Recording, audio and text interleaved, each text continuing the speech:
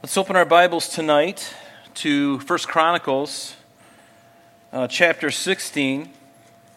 You remember last week we looked at chapter 15, which was when David finally successfully brought the Ark of the Covenant into Zion, into Jerusalem. Just remember that Zion is a part of Jerusalem. Zion is just that little sliver of land just south of the Temple Mount as you and I know it today. And that was where David's palace was. And they've uncovered all that. And if you go to Israel, you get to tour underground and see all of these things that David had built. And it was at this place of Zion that David brought the Ark of the Covenant from Obed-Edom's home.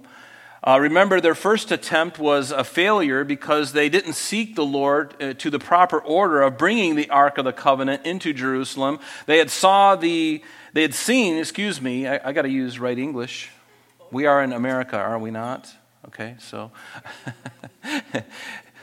they saw the Philistines bringing it on a cart, and so they thought they could do the same thing, and they were sadly disappointed when God intervened and slew one of the men who touched the Ark of the Covenant, a Levite, who shouldn't have touched it, and he did, and the Lord smote him there, killed him for his error. And then David, remember, put the Ark in the house of Obed-Edom's house for 3 months, and then during that time, I'm sure there was a lot of soul-seeking, a lot of frustration for David. You know, he wanted to do a good thing, but the means in which he was trying to do it wasn't good. And because the Levites had failed and David had failed in their excitement to bring the ark, they overlooked the proper way it should be done. And see, that's why the ends never justify the means. Whatever the ends is, the means to getting there always has to be the Lord. It has to be according to His will. It has to be according to His plan. And we can't skirt it. There's no Cliff's Notes to try and circumvent what God wants to do. In fact, I believe often it's that process that's more important, or just as important, perhaps more important, than the actual end goal itself. Getting the ark into Jerusalem was a wonderful idea, but the means to do it was just as important. And God was very gracious. I believe had the oxen not stumbled, had Ahio not reached up and touched the ark, just let it fall on the ground. If that was God, God was able to hold that thing together and miraculously keep it. And even if He didn't, then it would be the Levites' responsibility to fix it. But God's grace, I really believe that if He hadn't touched it, He went that extra step and God's like, okay, I've been gracious with you guys. You're not following what I told you to do. And see, God is not angry with us. He's not angry, and He's not one of these, He's not a God who is like, you got to follow the letter. In a sense, yes, but He is very gracious within those things, especially when we do it with ignorance. But once we know the truth, we are accountable to the truth. And so He held them accountable to it. So David finally remembers that it was a Levite's job to bear it on their shoulders. And so finally they did. And remember, it was a national scene. It was wonderful. It was a great time of worship. The people were excited. This was one of the most significant moments in Israel's history ever. You can probably count on one hand how many times in their entire history, even looking forward into the millennial reign of Christ, that was significant. This was one of them. And they were excited. And remember David. And I love David for his honesty with himself, his own worship of God. He wasn't trying to pull one over on anybody. He wasn't going to fake it. He was so excited about this. And he should have been. The ark had been out of their hands for close to 100 years. And now it was coming back to its rightful owner. And David was dancing and twirling in front of the ark as the procession came in. He took off one of his robes. He still had an ephod or an inner shirt that he had on, but he took off his outer robe and he began to dance and to sing and to whirl. And it was genuine and it was beautiful, I'm sure. And God was like, oh my goodness, David, I love you so much. And isn't it true that true worship will provoke a response? It'll either cause other people to join in and go hallelujah, or there's going to be people that are just pulling out the guns and you got a little red dot on your shoulder or right at your heart, right? It'll either make people want to join you or they're going to hate you. And that's the way it is in the world. And so David, finally, he brings it into Jerusalem. He brings it into Zion. And it's a wonderful moment, And David even goes even further. He gives them food to eat. Not only does he bless the Lord, but he blesses the people as well, because he realized how big of a deal this really was. And so let's go back and let's look at chapter 16. What I'd like to do tonight is read down through, we're going to read this a little bit differently. You probably notice in your Bible, somewhere around verse 7, especially if you have a New King James Version, the translators put a heading there. It says, David's Song of Thanksgiving, and you'll notice that goes all the way down to verse 36. And so what I'd like to do tonight is just read out loud to you verses 1 through 6, and then down from 37 down to the end of the chapter. This psalm of thanksgiving, it's a medley of songs, and we'll get to that, is right in the middle of this. But let's just read the context, and then we're going to go back and look at everything in its order. So notice in verse 1 it says, So they brought the ark of God, and they set it in the midst of the tabernacle that David had erected for it. Now remember, I better keep going. I'm all ready to jump on it. So then they offered burnt offerings and peace offerings before God. And when David had finished offering the burnt offerings and the peace offerings, notice, he blessed the people in the name of the Lord. And then he distributed to every one of Israel, both man and woman, to everyone a loaf of bread, a piece of meat, and a cake of raisins.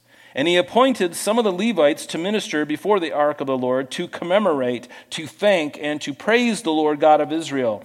Asaph, the chief, and next to him, Zechariah, then Jael, Shemiramoth, Jehiel, Mattathiah, Eliab, Benaniah, and Obed-Edom. Jael was stringed instruments and harps, but Asaph made music with cymbals. And Benaniah and Jahaziel, the priests, regularly blew the trumpets before the ark of the covenant of God. Now let's skip down to verse 37.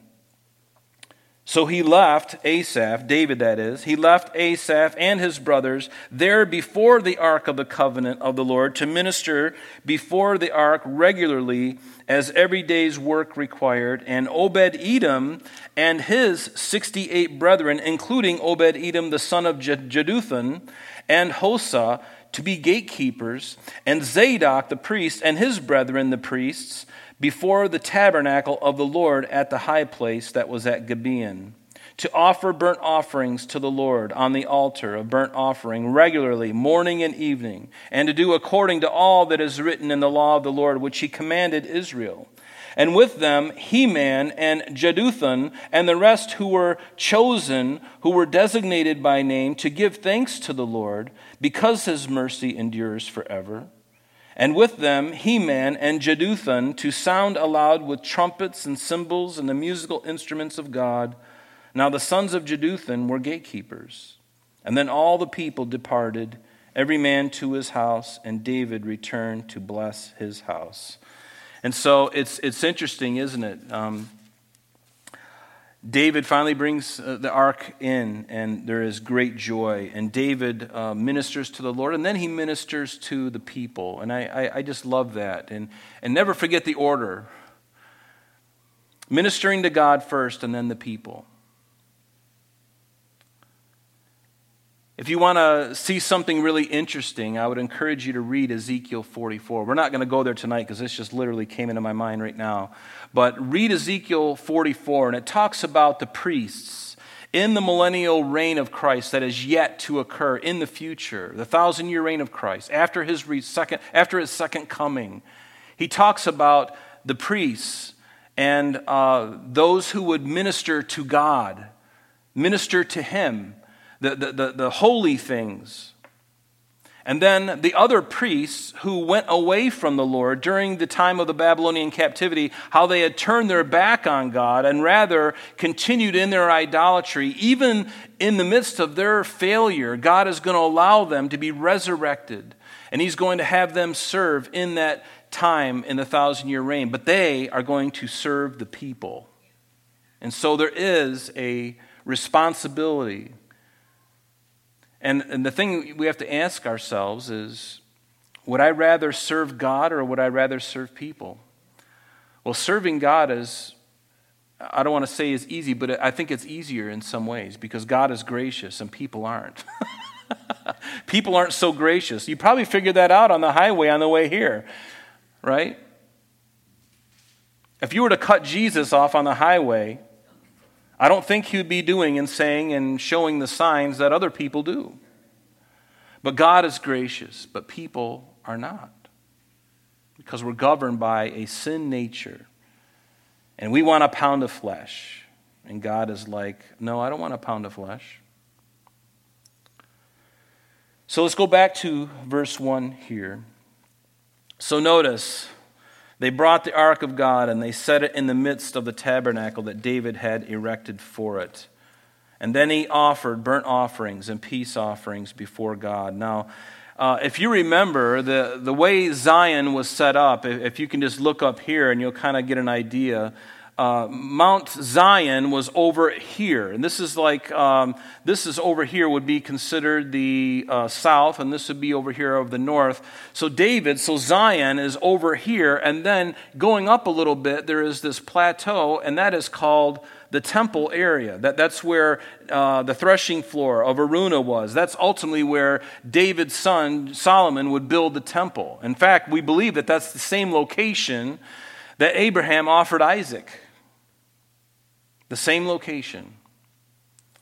But this is the topography of the land. And so David is down here. And this is where Zion was. And this is also the area, in the same area of his palace, where he erected a tent to house the Ark of the Covenant. That's the only thing that was inside that tent was the Ark of the Covenant. Now, 6 miles away to the north was the tabernacle, the rest of the articles of the tabernacle, meaning the table of, the tent itself, which had been around for at least 400 or 500 years by now, and it's tattered and it's falling apart. They're trying to repair it.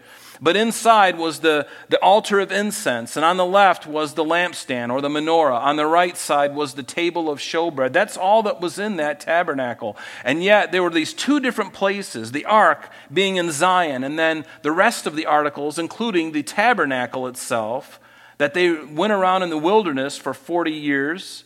That tabernacle was in Gibeon.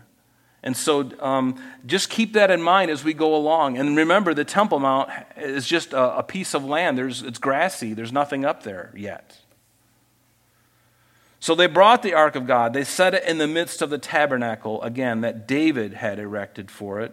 And they offered burnt offerings and peace offerings before God. And when David had finished offering the burnt offerings and the peace offerings, he blessed the people in the name of the Lord. And then he distributed to everyone of Israel, both man and woman, to everyone a loaf of bread, a piece of meat, probably a filet mignon or maybe a beef tip, a beef tenderloin, something like that, and a cake of raisins. And you know what's interesting to me is that David didn't have to do this. He didn't have to go that extra step. He blessed them in the name of the Lord. So David, as a man of God with integrity, he blessed them in the name of the Lord. So his blessing was a spiritual blessing, wasn't it? But he didn't just stop there. He also gave them a physical blessing. He gave them a physical blessing in addition to the spiritual blessing. And I say this because it's important for us as Christians that we are willing to do both when appropriate and as the Lord leads. It's so easy to approach someone and impart to them the gospel. To meet someone on the street downtown in Rochester. I remember when I was newly saved, I was the biggest target on East Avenue because everybody knew that I was a Christian, and every street peddler knew that as well. And they knew I had a big heart. And initially, I was just giving away money. I was giving away food. I was doing all this stuff. And over time, and it was a very brief time, the Lord wisened me up. He wisened me up. But I wanted to bless them. I share with them, and then I would also give them things. And I'm not comparing myself to David in any way, but we as Christians ought to be willing to do both, when appropriate and when it is led by the Lord. In James, you remember, chapter 2, beginning in verse 14, James, the Lord's half-brother, said this. He says, "What does it profit, my brethren, if someone says to you he has faith but does not have works? Can faith save him? If a brother or sister is naked and destitute of daily food, and one of you says to them, 'Depart in peace and be warmed and filled,' that would be a spiritual blessing, wouldn't it? Kind of a lousy one, actually. Depart in peace, be warmed and filled. Tulu, right? He says, but you do not give them the things which are needed for the body, then what does it profit? Thus also faith by itself, if it does not have works, is dead." And that's the idea. If I have faith, it's going to produce something. Isn't it true that if I really have faith in God, it ought to change my life? It ought to change the way I do things. It ought to change the way I respond to people around me. Now, honestly, we have to be wise as serpents and gentle as doves. We have to have discernment coupled with love. And when you're young in the Lord, it's very common to make these mistakes in abundance. And I did. I stepped on everything. And I think sometimes the Lord is like, Rob, I wish your heart was more like the way it was in the beginning. Because in my, I'm thinking to myself and the wisdom that I've, obtained and the things that I've experienced, that somehow I've gotten up on this whole thing. I understand this and understand it, And the Lord's going, I really liked you back better than your saucy self now. You're proud and think you got it together. But I think we do have to be careful. But what does it profit if you give spiritual blessings but don't do the physical things? It doesn't, because my faith in God ought to be such where it produces results. Because otherwise people can say, well, I don't see any demonstration of your faith. Now, my works don't save me, so I can't rely on my works. People do that all the time. They say, well, if I do this, if I do that, if I give to the church, if I go to church every day of my life, even though I'm not born again, then God has to accept me, and that's not true. That's not the gospel. And there are people like that going to church every day who don't know Christ. And Peter said it. He says, if the Spirit of God is not in you, you're none of His. It doesn't matter how much you give. It doesn't matter where you go to church and how often. Being born again is something of God. And there has to be a recognition that I am a sinner. I was born in sins. And because I was born a sinner, I sin because I'm a sinner. Until the Spirit of God comes in me and takes that nature and just compresses it and gets on top of it and puts its feet on top of it and says, now there. And He does it in such a lovely way, not with the grimace that I've got on my face. I don't want to misrepresent Him. He does it in such a sweet way. But this is the very natural thing to do when people are stirred to worship. David not only blessed them and spiritually, but he gave them physical blessings. And having a cake of raisins and a piece of meat and all of these things, it was a significant day. It was a day to rejoice. But when people are worshiping God and they're led by the Spirit of God, the focus is first God and then people. And we always have to remember that. It's about God first. He comes first. We know that in theory, but in practice, sometimes we put people before God. And God's no, keep me focused, keep me center. That's why we sing songs like, Jesus, be the center, right? We sing that song, but oftentimes He's not the center. I am. Or you are. But certainly there is a blessing in worshiping God. But we worship God right? We worship him not to even the scales, because we can't even the scales. But we worship because he alone is worthy, regardless of anything else, no matter what. We will always be indebted to God and never the other way around. And there are some people in some churches that worship worship. They worship worship. And wrong worship can be an idol, right? We must be careful that our worship doesn't get to the place where it's only when one person is worshiping, or when the full band is worshiping, only when the lights are just so, only when there's a background and all this stuff, and when the lights are just right and the mood is there, oh, I can worship the Lord then. And that may not be worship at all. That's just creature comforts. It can be. Now, can it be worship? Yes.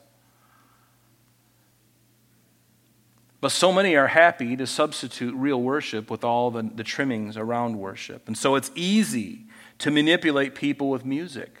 Why do you think all the politicians, they have people stumping for them? You know, famous musicians going on the campaign trail. They know what has already captured the heart. That's why they choose the big names. And they get them to come and they sing before they come out and play. And they've already got them culturally. Now they're just delivering a message and it's easy. Even politicians know this. But we cannot manipulate people with music and crafty lighting. And that happens. We should never manipulate people with false means, and especially for ill gain. We don't have a smoke machine and smoke rolling off the stage, the dry ice just, kind of enveloping the first row, and everyone's coughing, and people who are asthma are popping their pills and everything like that. And that's not how to do it. That's not how to do it. So we need to grow. We need to grow and learn how to worship God. And it's much easier than we think. And honestly, it really comes down to just the heart, doesn't it? It just comes down to the heart. And then expressing that in a biblical way. The easy question, whenever you go to a worship service, whenever you're a part of a worship service, the easy question to ask is, who is getting the glory and the praise? And are there any distractions to the worship? That's all. If Christ is really getting the glory, praise the Lord. Is there somebody on the platform that's distracting you? I remember being at a worship conference one time, and the music was so incredibly loud in a very small place. I'm talking it was ear-piercingly loud, and nobody was doing. But everyone around me, people are just kind of like wincing, and they're covering their ears. And I'm like, where is the sound person? Where is the pastor to go up to the sound people and say, hey, could you take it out of 20 and bring it down to 5? Can you just take that fader and just bring it down to 5 instead of 20? But nobody did it, and everyone was in pain. My wife was there. It was a painful experience. It wasn't worship at all. It was horrible. So all these things matter. But David, he worshiped God, and then he blessed the people. And notice in verse 4, and he appointed some of the Levites to minister before the ark of the Lord. Whenever you see the word Lord in all uppercase, that means Jehovah. It means Yahweh. It's all the same. It means God the Father. That's what it means. So he appointed some of the Levites to minister before the ark of the Lord to commemorate, notice, to thank and to praise the Lord God of Israel. And then Asaph, the chief. And next to him, Zechariah, then Jael, Shemiramoth, Jehiel, Mattathiah, Eliab, Benaiah, and Obed-Edom. Jael with stringed instruments and harps, and Asaph made music with cymbals. Finally, we had a percussionist. Strings and voices and percussion. And remember, I was sharing with you last week that until David really began at this point to really bring in the ministry of music into the worship service, prior to that, it really wasn't a focal point at all. It was mainly the sacrifices. And now David really kicks it up. And God was okay with it, to worship him. David was a worshiper. Even when he was in the shepherds. I hope that someday, and I'm just going to enjoy this moment for a second, because there's something about David as a shepherd that really has captured my heart. Maybe it's because we've been to Bethlehem, and I remember seeing the herds and the young kids leading the sheep, and one year we were there, and the sheep came over, and there was a whole bunch of them. And everybody got out of the bus. We were in Bethlehem. And there was just this big, huge open field for it seemed like miles. And these sheep just came around us, and we were petting the sheep. Everyone's taking photos and selfies. It was a wonderful moment. And these little shepherd boy and girl were getting very wealthy because everyone's giving them $5, $1, $10, and they're going, wow. Next time a bus comes by, we're coming over here. But just something about David just being out in the field, and he would just worship the Lord. He would just be out there all by himself. Nobody was hearing. There was no audience except for one. He just looked up at the stars and marveled at the creation of God. There's something about the simplicity of that really registers to all of us, doesn't it? Sometimes the more simple things are, the easier they are to entreat, and your heart is just like, oh, finally, I'm here. And it's simple. Now, Asaph, mentioned here, was the chief musician in David's administration. Asaph and his descendants would ultimately compose 12 of the Psalms, Psalm 50, and then Psalms 73 through 83. And 54 Psalms have this in the header of the psalm, to the chief musician. And who is the chief musician? It's Asaph. David wrote Psalms to the chief musician. He didn't need to mention his name because everybody knew who he was. To the chief musician, 54 times, 54 Psalms at the very top of the psalm. To the chief musician. In other words, here are the lyrics to the songs. Here you go. Write music. I got a couple ideas. I'll play it on the guitar and I'll send you a text. And so David was like that. So verse 6, Benaiah and Jehaziel, the priests, they regularly blew the trumpets before the ark of the covenant of God. And here the narrative stops, as I showed you in the very beginning when we first started the service. The narrative stops here and after verse 6 and resumes again, beginning with verse 37. And so what occurs in between here, you'll see it says David's song of thanksgiving, and from verses 7 through 36. And it's a medley of psalms by David, specifically Psalms 96, Psalm 105, and Psalm 106.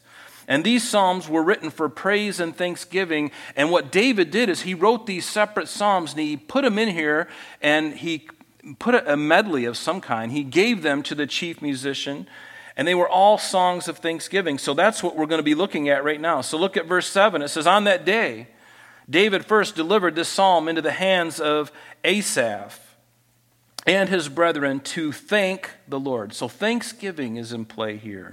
And why wouldn't it be? Thanksgiving was in order. They finally brought the ark in successfully this time. Now, the breakdown of verses 8 through 36 is as follows. Verses 8 through 22 are literally from Psalm 105, verses 1 through 15, verbatim. You can read, if you have two Bibles and you put them side by side and you read Psalm 105, verses 1 through 15, and you read verses 8 through 22, you're going to see the exact same thing, verbatim. Verses 23 through 33 are from Psalm 96, the first 13 verses, verbatim.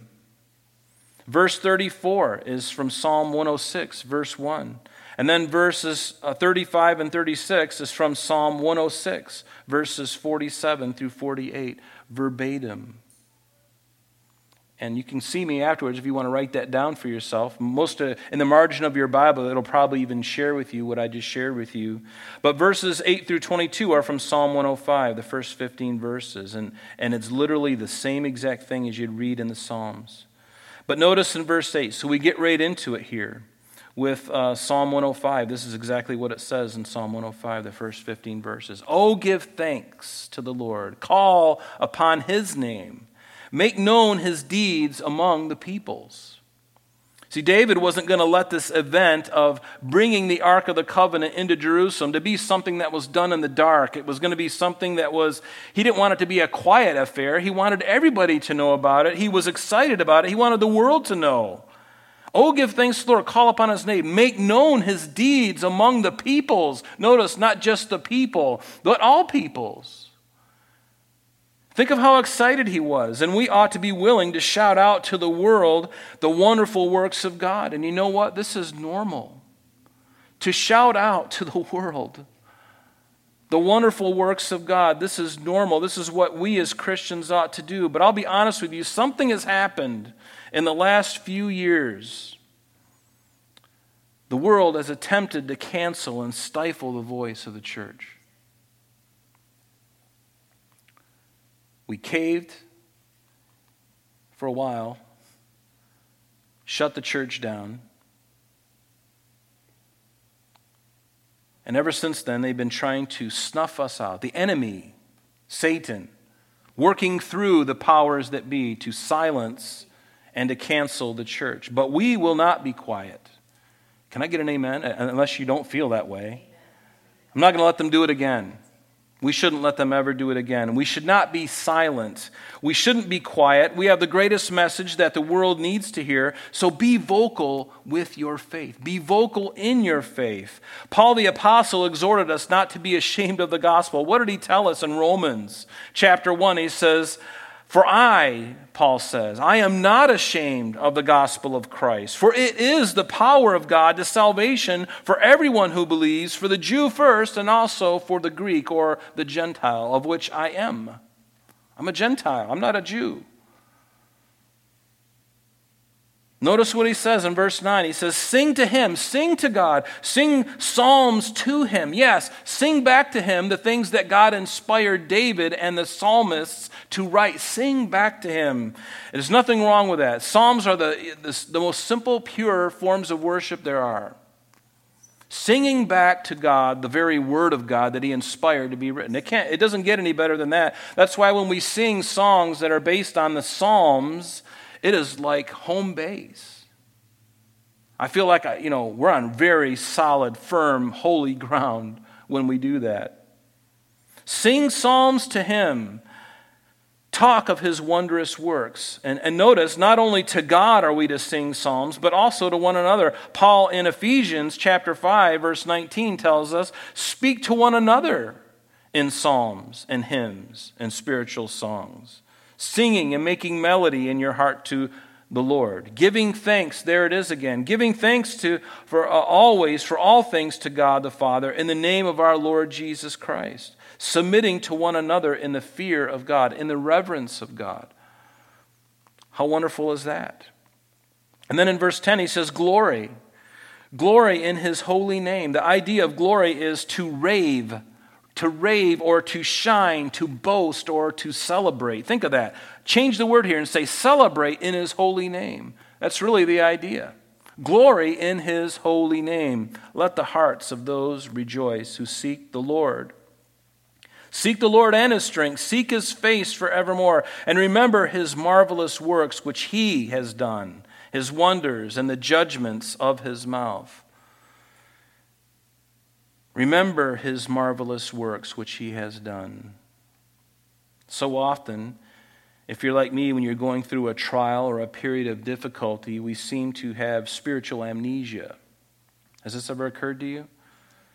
We forget all the great things that God has done. Something has happened to us. Something has happened to us today. Something has turned over things or whatever. We could have a bad hair day, whatever it is. And we forget all the great things that God has done in our past. We forget his faithfulness to us and those who belong to him. We certainly forget his faithfulness to his people, the Jews. We forget all about that. And if you're one of those people who likes to write in journals, write down the great things that God has done already in your life. Before you forget them, start writing them down, rehearsing them. Write them down, and even write down the things of people that you know, of great things that have happened to them, and write them down in a journal. And here's why. Because then when you're having a tough day and the devil is kicking your can, and let me tell you, he's going to kick your can. He's going to kick you, and he's going to continue to try and kick you if God allows it. And every one of us in this room has had our can kicked by the devil. And he's not going to stop. But when that happens, you can get out and you're feeling low, and you're feeling like, Lord, I don't even know if I'm saved. Have you had days like that? You begin to doubt your salvation. Everything, it just feels like God is a million miles away. Maybe you sinned that day. You said something, you did something, and then somebody comes up to you and says, you're a worthless Christian. I know. And the devil's going, yeah, you are a worthless Christian. And the Lord's going, oh, my dear. You going to listen to those voices? And we do. We listen to them. But that's the time to take out the journal. And whether you feel like it or not, I hate that word feelings. Feelings can be awfully despicable. Feelings can be deceptive. Oh, I feel a certain way. Hey, forget your feelings. Rest on the truthfulness and the faithfulness of God. Forget your feelings. Your feelings will lie to you. That's when you pull out the book. You pull out the journal, you pull out the Bible, whatever, and you read and say, God, you are good, and this is what you did in my life. The devil's telling me I'm worthless, and they're telling me I'm worthless. My own wife tells me I'm worthless. My dog bit me, and my daughter spit on me, and now, and then nobody loves me. And then you start reading the promises of God, and God reminds you, yes, Rob, I'm with you. I've never left you. You may not feel me there, but forget about your feelings. Your feelings are like the wind, they're fickle. Feelings come and they go like the wind. 1 minute I'm feeling on top of the world, the next I'm feeling. Forget your feelings. I say that with an asterisk, okay? I mean, feelings are real, I get it. You can't always, but just be careful about feelings because they will betray you. Your heart will betray you. You know this. Verse 13, O seed of Israel, his servant, your children of Jacob, his chosen ones. He is the Lord our God. His judgments are in all the earth. So as we go through this, we're just seeing praise and thanksgiving. David just giving praise out of this medley of psalms. He is the Lord our God. His judgments are in all the earth. Remember his covenant forever. Remember that. The word which he commanded for 1,000 generations. The covenant which he made with Abraham and his oath to Isaac and confirmed it to Jacob for a statute, to Israel for an everlasting covenant. Yes, I said covenant. You might want to underline that word covenant, and you might want to write down some verses. One of them I'm just going to read to you. And what covenant is this? That God spoke to Abraham and then shared the same thing with his son Isaac, and then shared it with his son Jacob. What is this covenant? Well, it's recorded for us in Genesis 15, the first 7 verses. Let me read it to you. Part of it's in the first 7 verses. Remember, Abraham, it says, after these things, the word of the Lord came to Abram in a vision, saying, do not be afraid, Abram. And God is speaking to him here. I am your shield, your exceedingly great reward.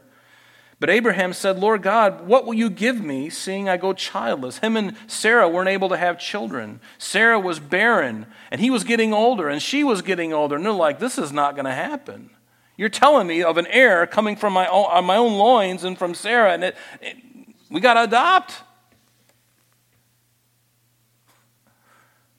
But Abram said, Lord God, what will you give me, seeing I go childless? And the heir of my house is Eliezer of Damascus, someone who's not even from my own loins. And then Abram said, look, you have given me no offspring. Indeed, one born in my house is my heir. Behold, the word of the Lord came to him, saying, and God says, this one shall not be your heir, but one who will come from your own body, and that shall be your heir.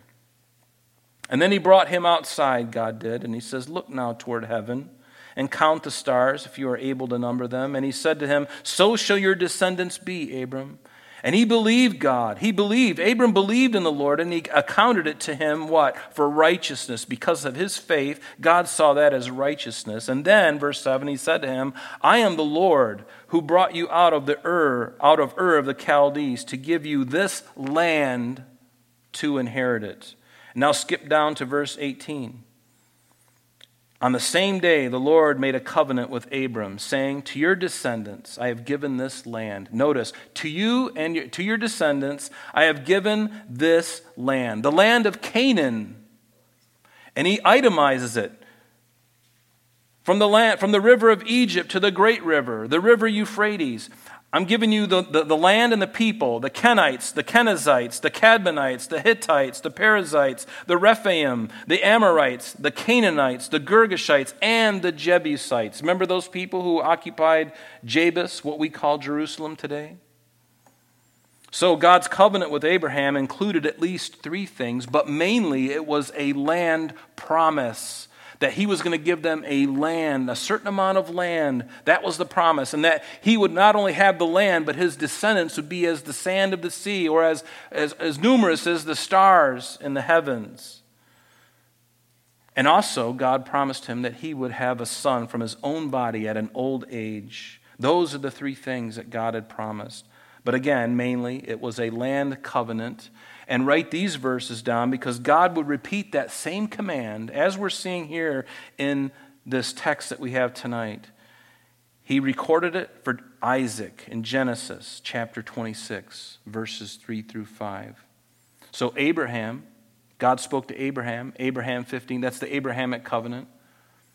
Chapter 15, verses 1 through 7, and then down through and then 18 through 21 of chapter 15. Then God reiterates that to his son Isaac in Genesis 26, verses 3 through 5. And then finally to Jacob on these different occasions when God is interfacing with these men when their father had died.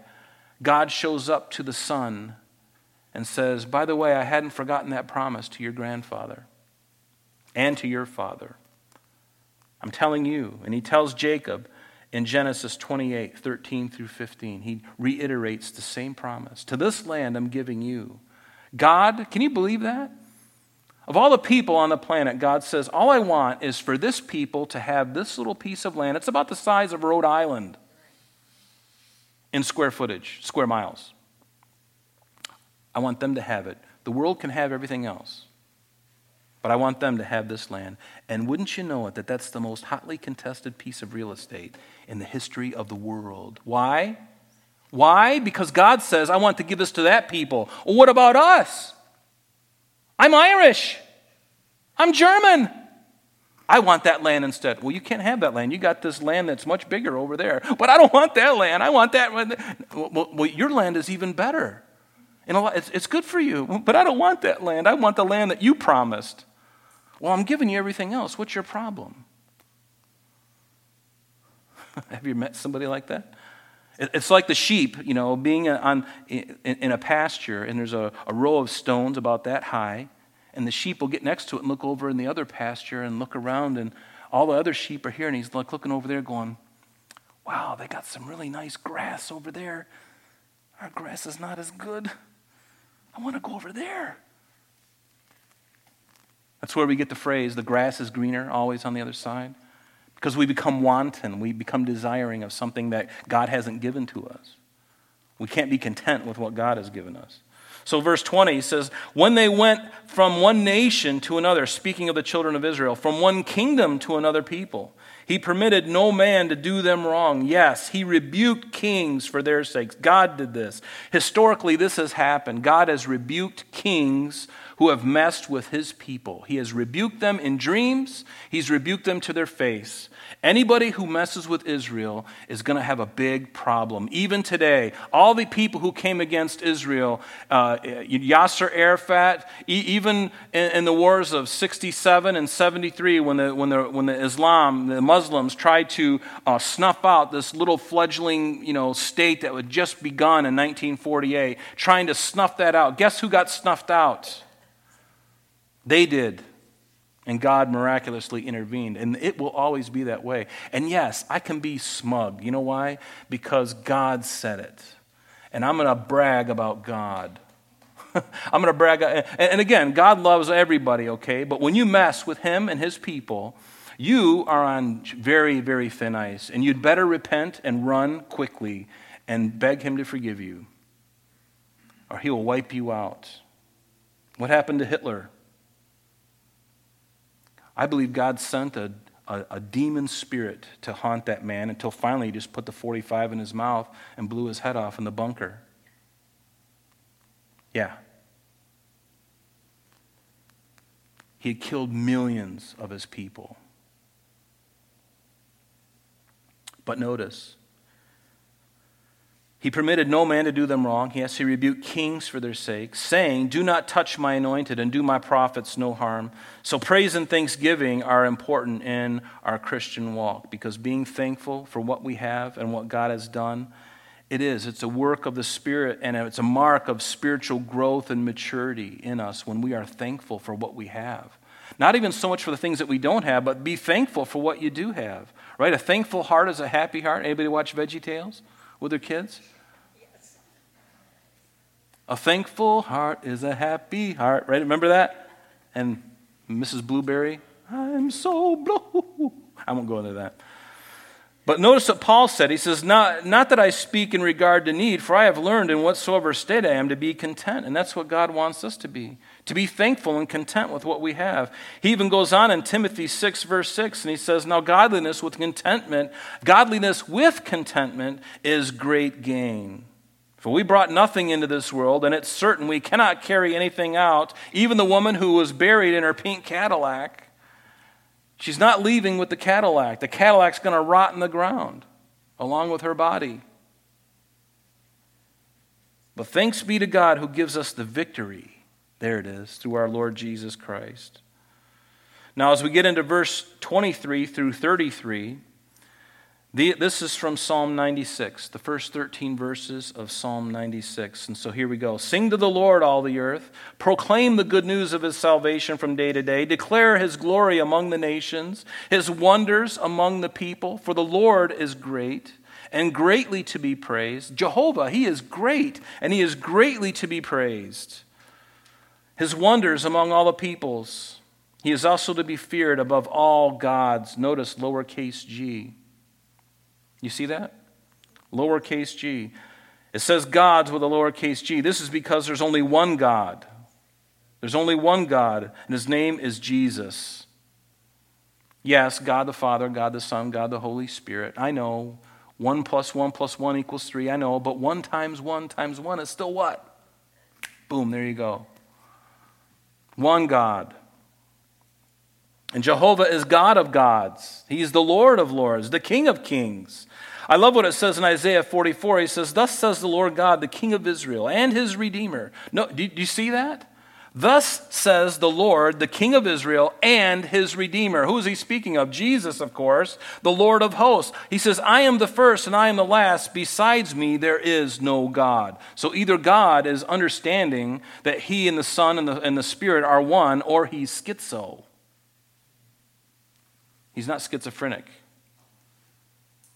It's not three, it's one. And he's speaking of the Lord, Jehovah, the King of Israel, and his Redeemer, Jesus Christ. He says, I am the first and I am the last. Besides me, there is no God. And who can proclaim as I do? Then let him declare it and set it in order for me, since I appointed the ancient people, and the things that are coming and shall come. Let them show these to them. Do not fear, nor be afraid. Have I not told you from that time and declared it? You are my witnesses. Is there a God besides me? Indeed, there is no other rock. I know not one. Amen. Let's go home. No. There is no other God. There is no other God. It says gods because God knows that people will worship other beings, but they are not gods.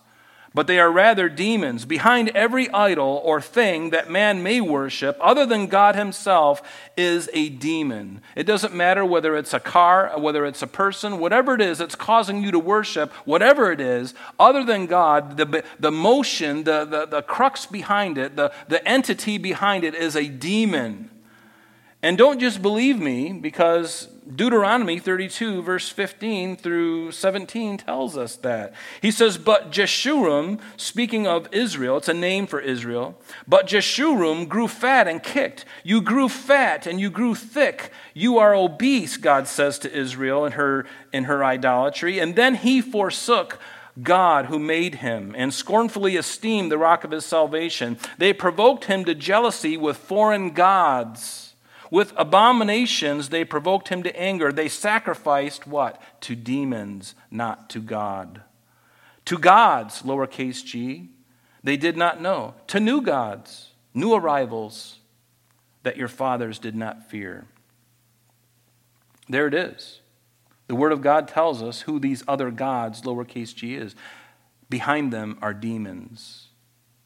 And the devil is more than happy for you to worship anything. Please worship anything but Christ.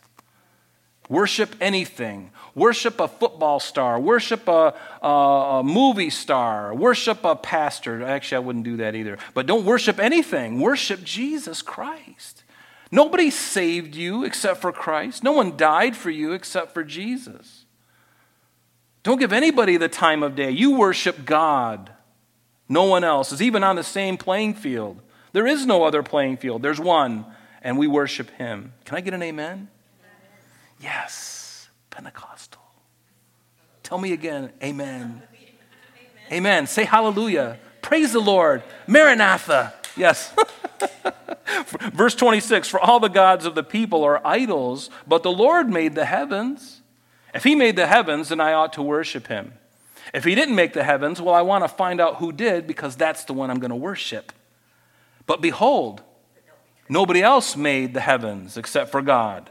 Have you read the first few chapters of Genesis? It's all about him. In the beginning, God created the heavens and the earth and the whole universe in the span of his hands. Yes, he did it. He spoke it into existence. Worship and glorify him. Amen? Oh, I love it. Don't you just love the Word of God? Don't you love the Lord? And do you know that he loves you? And he's delighted with you. He's delighted with you. And the fact that you love him so much. The fact that you come to hear him and you listen to him. And even in baby steps sometimes we approach him and say, Lord, I'm not quite there yet, but I'm moving that direction. He's like, it's okay. Just take your time. I got you. Yes, you're going to mess up along the way, but don't worry. I got you. You just keep walking closer. I don't care if it's centimeters every day. Just keep walking. Millimeters every day. Maybe you feel like you've gone back an inch. You just keep going. That's all I'm concerned about. Don't worry about the end. I've got it all taken care of. When you get there, I'm going to be there. And I'm going to be with you through it. For all the gods of the peoples are idols, but the Lord made the heavens. Honor and majesty are before him. Strength and gladness are in his place. Give glory. Give to the Lord, O families of the peoples. Give to the Lord glory and strength. Give to the Lord the glory due his name. Bring an offering and come before him. O worship the Lord in the beauty of holiness. And holiness is a beautiful thing. In our world, nobody values holiness. They literally think of holy as a 4-letter word. And indeed it is. Holy. However, holiness is a good thing. That's what God wants to work in you and I. Tremble before him, all the earth. The world also is firmly established. It shall not be moved. Is there anybody who can move the earth? Do you realize that we're out here, out in the middle of space, and nothing is supporting us, and God has got you spinning just the right way, at the right angle, and the sun in the right place? Perfect. I'm sure that just evolved over billions of years. No, there's no evolution. God spoke, and he had a perfect thing in his mind, and he is perfect in everything that he does, even the curvature of the earth, even the spinning of the earth, even the gravity the laws of gravity that he made. They all obey him. It must obey him until he says, I'm done with it. And then it ceases to be. Honor and majesty are before him. Strength and gladness are in his place. I read that. I'm sorry. I'm so excited. I'm going back and rereading stuff. Let the heavens rejoice, verse 31, and let the earth be glad, and let them say among the nations, the Lord reigns. Let the sea roar and all of its fullness. Let the field rejoice and all that is in it. There's a Psalm 150, the very last verse in Psalm 150. I believe it's verse 8. And it says, let everything that has breath praise the Lord. And I wonder, there's a lot of allusions to trees worshiping God. And I wonder if there's something about that we haven't figured out. Science hasn't figured it out. Scientists don't know. I mean, who can talk to a tree? So tell them exactly how it was when, there's none of that. We don't know, but God says the trees will rejoice. The trees of the wood shall rejoice before the Lord, for he is coming, notice, to judge the earth. He is. This also is a truth that we must never forget to share with the world around us. Judgment is coming upon the earth. We live in the age of grace now, don't we? But after the church is removed at the rapture, then a 7-year tribulation will take place on this earth, which is the wrath of God upon a Christ-rejecting, Jesus-hating world. Verse 34 is from Psalm 106. It says, "Oh, give thanks to the Lord, for he is good, for his mercy endures forever." Remember, mercy is God withholding from us what we do deserve. And he delights in mercy. He delights in us extending mercy to others. And when you extend grace and mercy to people, it's unlike anything else in the world. You really touch people's hearts. Because the world is all about vengeance and getting their pound of flesh and being right and feeling right and being justified in it. Right? They do. That's what it's all about. You hurt me on national television, I got to make sure I get back and humiliate you on national television. Verse 35 and 36 is from Psalm 106, verses 47, 48. And it says this, "And say, save us, O God, of our salvation. Gather us together and deliver us from the Gentiles, to give thanks to your holy name, to triumph in your praise." To triumph in your praise. Do you see that? This is a very interesting phrase because it seems to say that in your praise we will triumph. And I think that's true. In your praise, we will triumph. And this is why worship is so important, even during times of great calamity, peril, and even uncertainty.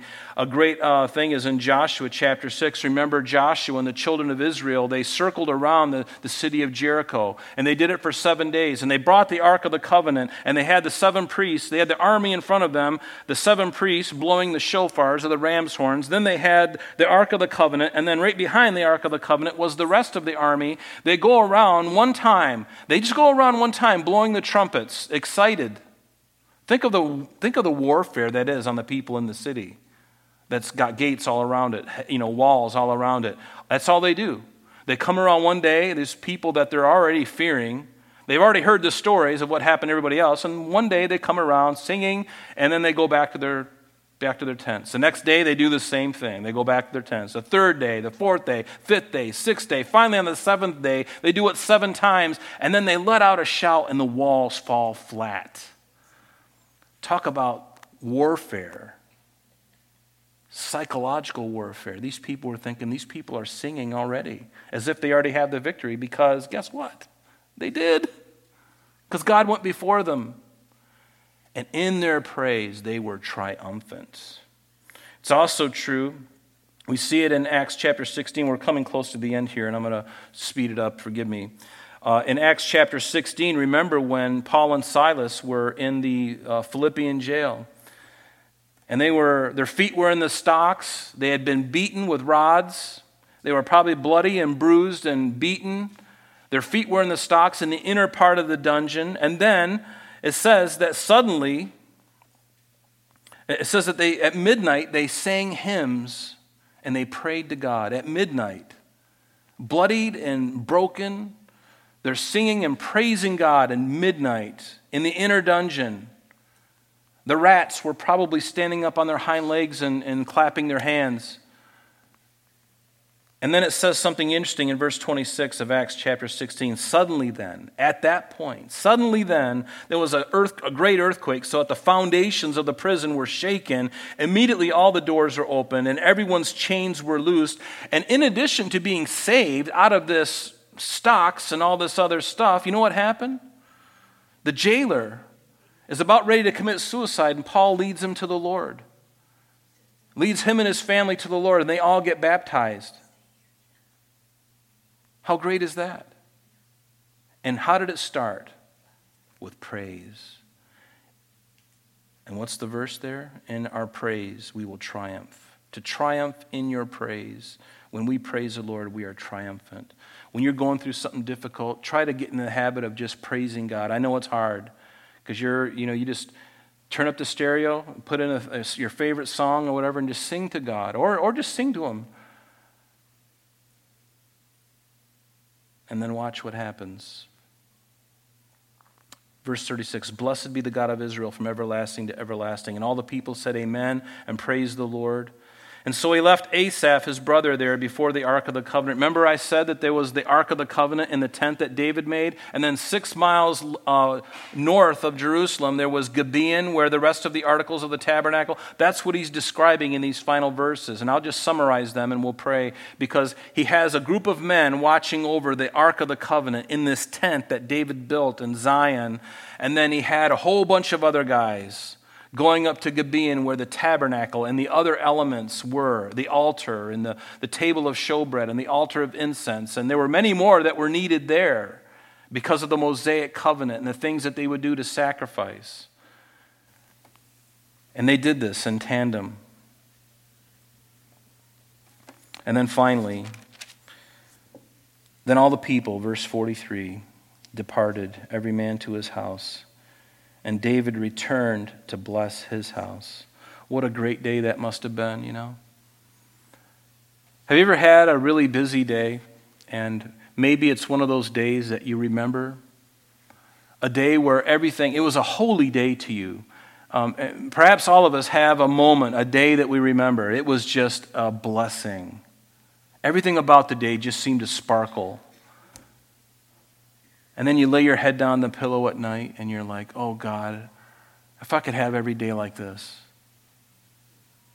Because the truth is, Lord, more often than not, I just feel defeated and I'm getting kicked. And you give me a day like this and it reminds me what it's really all about. And Lord, I worship you. I worship you for your goodness for me. Because you're always good to me. Even when I'm going through difficulty, you love me, and you're using these things to shape and mold me and to conform me into your image. And conforming into the image of Christ may not seem something that everybody likes, but one of the things that we are also conformed to is his death. That's the part that nobody likes to talk about.